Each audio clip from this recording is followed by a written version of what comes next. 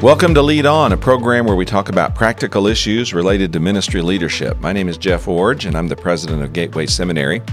And it's my privilege and responsibility each week to talk with you about practical issues related to leading churches, ministry organizations, Christian movements of any kind. Well, when we talk about practical issues of Christian leadership, one of the most basic is understanding the importance of God's call to the task of ministry leadership. Now, if you're listening to the program and you're already in leadership responsibility, and that's who this program is primarily for, you've already settled the issue of God's call. You know that God has called you to a specific leadership responsibility and assigned you a specific leadership role, and you are serving in that capacity, not just as an employee or someone who's hired on for the task, but you're serving because you're called. That's an important distinctive about what it means to be in Christian leadership. But today, I don't want to talk so much about your experience of the call, as I want to talk instead about your responsibility to communicate about God's call to others so that you can do one of the most important things that's you're practically responsible to accomplish as a ministry leader, and that is ultimately replace yourself. You know, every one of us is getting older, and there's going to come a day when we've all passed off the scene of leadership. Our era will end, our time will be done. We'll find ourselves retired first and then in heaven someday. And when that happens, we have to leave behind a new generation of leaders who takes our place. And for that to happen, those of us who have leadership responsibility now must issue a clear opportunity for people to hear about and respond to God's call. Now, we do that in a lot of different ways, primarily through preaching and teaching on this, particularly in places where there are teenagers and young adults who gather often and participate in programs, conferences, retreats, seminars, places where we have the opportunity for an audience of younger leaders who have the potential of responding to God's call. So I want to challenge you today. If you are a Christian leader who has experienced God's call, to take upon yourself the responsibility of communicating with others about God's call, challenging them to consider and respond to the possibility that God might be calling them, and work hard to facilitate their response, their early development, and their, if you want to say it this way, solidifying God's call and their response to it. Now, there are several reasons why this is so important. The first one is the most obvious, and that is we must help people understand about God's call because that's the way that we're going to have more leaders, and it's also the way that we're going to have future leaders. You know, God is calling out His new leaders, but He gives us the responsibility of voicing that and extending that and explaining that so that younger people can process what this means. So it's like a lot of other things. There's both God's initiative and human responsibility or agency involved in this process. The way we're going to get more leaders is certainly that God is going to call them. The way that God is going to call them is often speaking through your voice in preaching and teaching and counseling and encouraging and taking your part in this important role. Now, not only is this the way that we're going to get more leaders, it's the way we're going to get our future leaders. As I said at the beginning of the show, there's going to come a day in the not too distant future when you're going to pass off the scene. And so if we're going to have leaders ready to serve in that future environment in which you're no longer going to have the responsibility, it's going to be because in this generation you lifted up and extended God's call. So the first reason why this is very important for you as a current leader is so that you can assure the pipeline of more leaders and future leaders who are responding to God's call and willing to live it out as you slowly pass off the scene. Now, another reason this is important is because the call gives younger people the confidence they need that they are God's person for His assignment. You know, the possibility of Christian leadership can seem like an overwhelming, a daunting responsibility. It comes to us and we think, there's no way. I can't do this. I'm not up for it. Now, you may have been leading for so long that you've forgotten those feelings when you were 15, 16, 18, 22 years old, and you were processing the possibility of God's call. You may have forgotten how overwhelming it all seemed in the moment. But younger people today still feel that sense of inadequacy, of personal loss, and of a sense that they're just really not up to the challenge or the task. But God's call gives them the confidence that God has chosen them, that they are God's person for the task at hand, and that God wants them to take on a specific leadership assignment for Him. You know, it gives us great confidence to know that other people believe in us, want us, value us.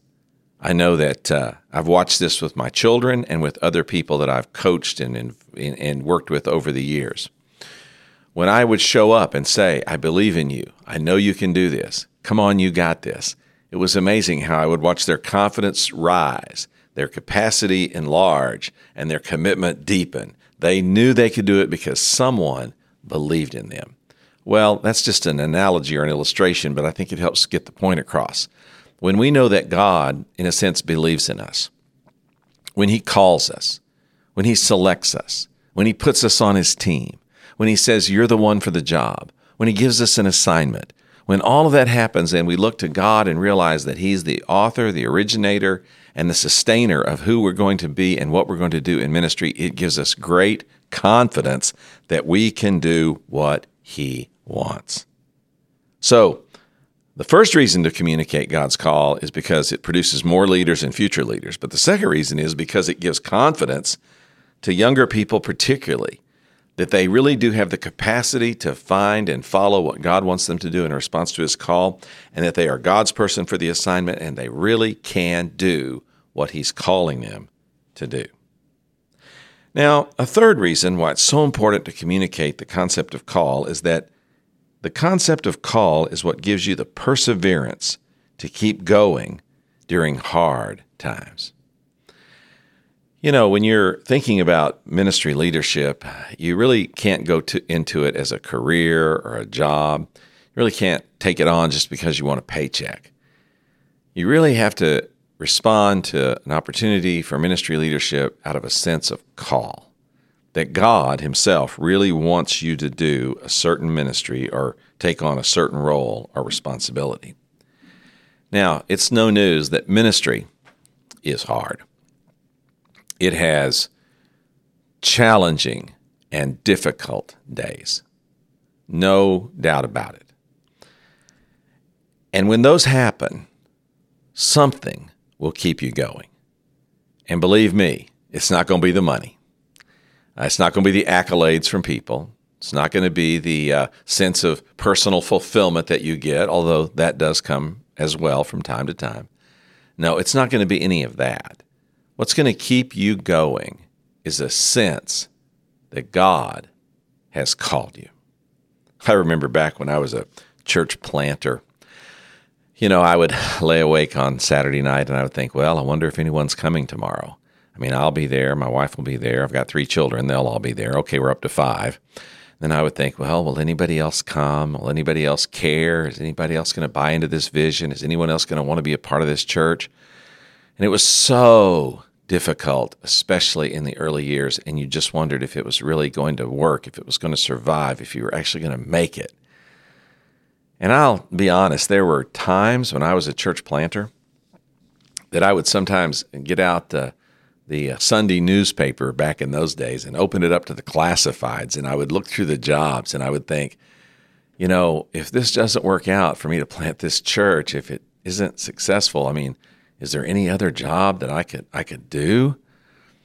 And I would look at some of those jobs and I would see the salaries offered and the prestige that came with some of the positions and some of those stable companies that were out there to work for. And I would fantasize about some of that and think, well, maybe I should just think about doing something else. You know, I mean, This church thing may not work out. This church plant may not be successful. Things may not go just like I'd hoped. I've got to take care of my family, and maybe I need to be looking at some other alternatives. And then, like a head snapper, my brain would come around to face up to this new reality. Oh, wait a minute. You can't think that way anymore. You can't do any of this stuff because God called you. God called you to ministry leadership, and He called you to plant this church. And until that call is rescinded, and that's not going to happen, until that call is rescinded, you have to stay, no matter how hard it might seem. You know, it's the call that keeps you going during the hard times. Look, ministry is difficult. There is no getting around that. Yes, there are good days in ministry. There are exciting times. There are high points where you think, this is the greatest thing in the world that I get to be involved in ministry.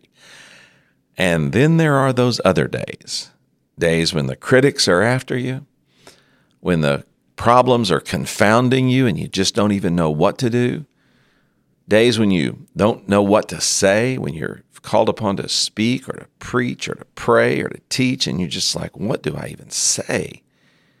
Those days when it's hard, the call will keep you going.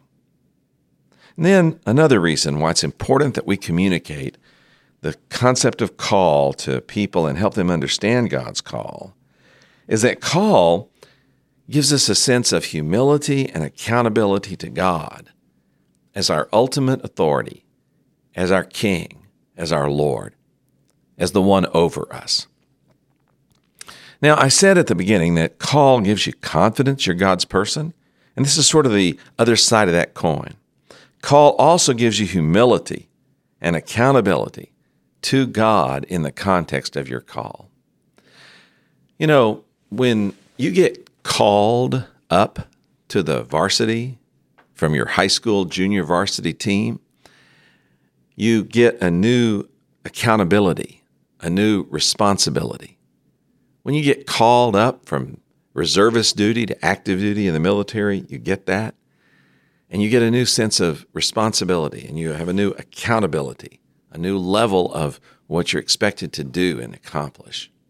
And that can be a little bit prideful, if you will, or a little bit elevating of who you are. Look what I've done. Look what I've accomplished. Look where I've arrived. But in the context of God's call, you take a step back from that and you realize I got here not by my own initiative, not by my own value or my own worth, but I got here because God called me. And that gives you not only that sense of confidence that you can do what God has asked you to do and elevates you and gives you a sense of fulfillment in that role and responsibility, but it simultaneously gives you a bit of humility that as you take on this new role, this new responsibility, that you also stand before God with some humility saying, yes, Lord, I know I'm here, but I'm not here because of my achievements so much as I'm here because you called me.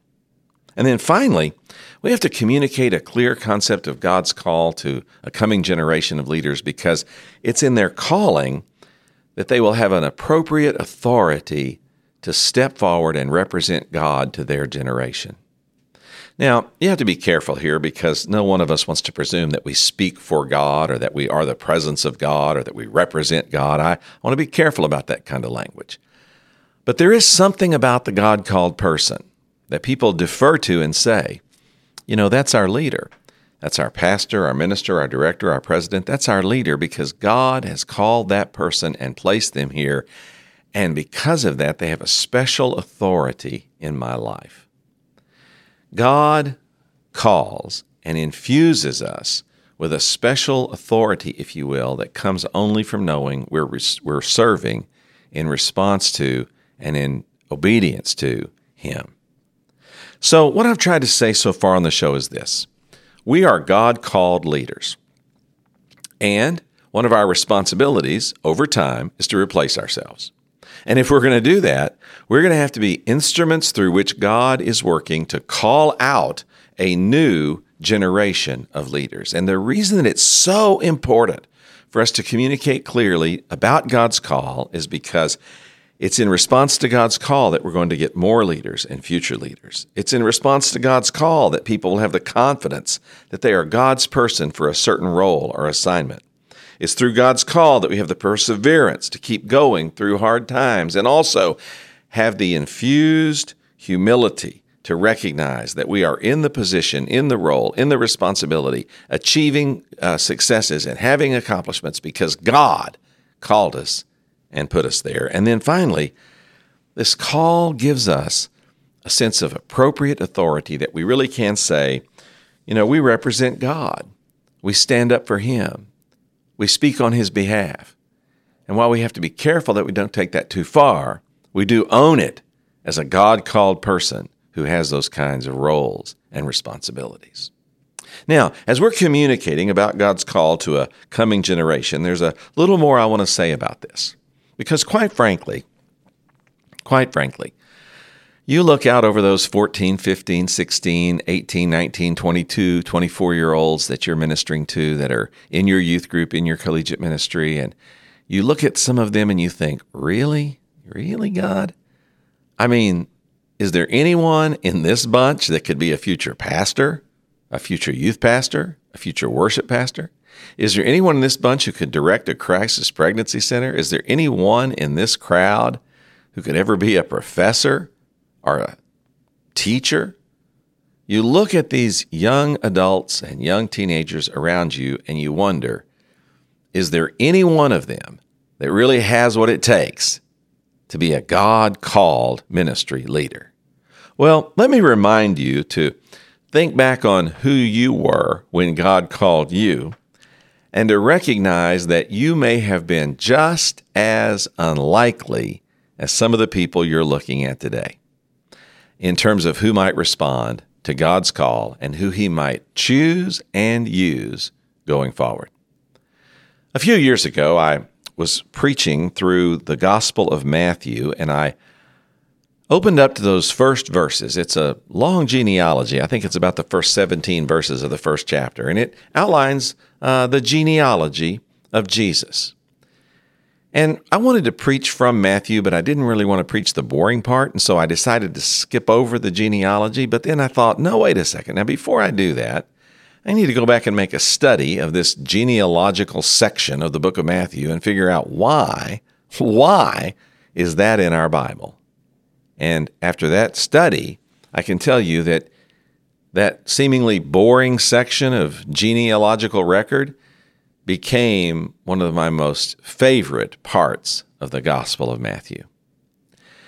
When I studied the names of the people included in the genealogy of Jesus, and I discovered that those were the people that God was choosing and using to bring us the Messiah, it inspired and motivated me about the kind of people that God chooses and uses. Let me just highlight a few for you. First of all, God calls unexpected people.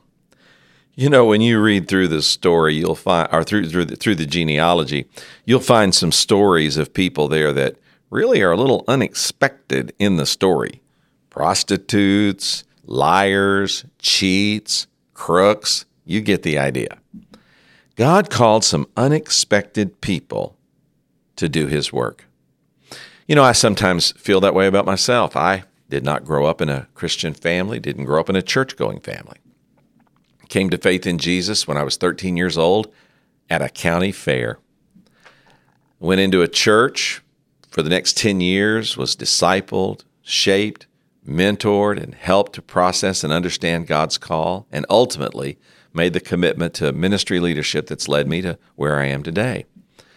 But when I look back on who I was, a 13-year-old boy with no background in the gospel, no connection to a church, no vital, immediate spiritual heritage in my circle of influence or in my family, when I look back on that young man, I wonder, how did God call him such an unexpected person that God would call into ministry leadership?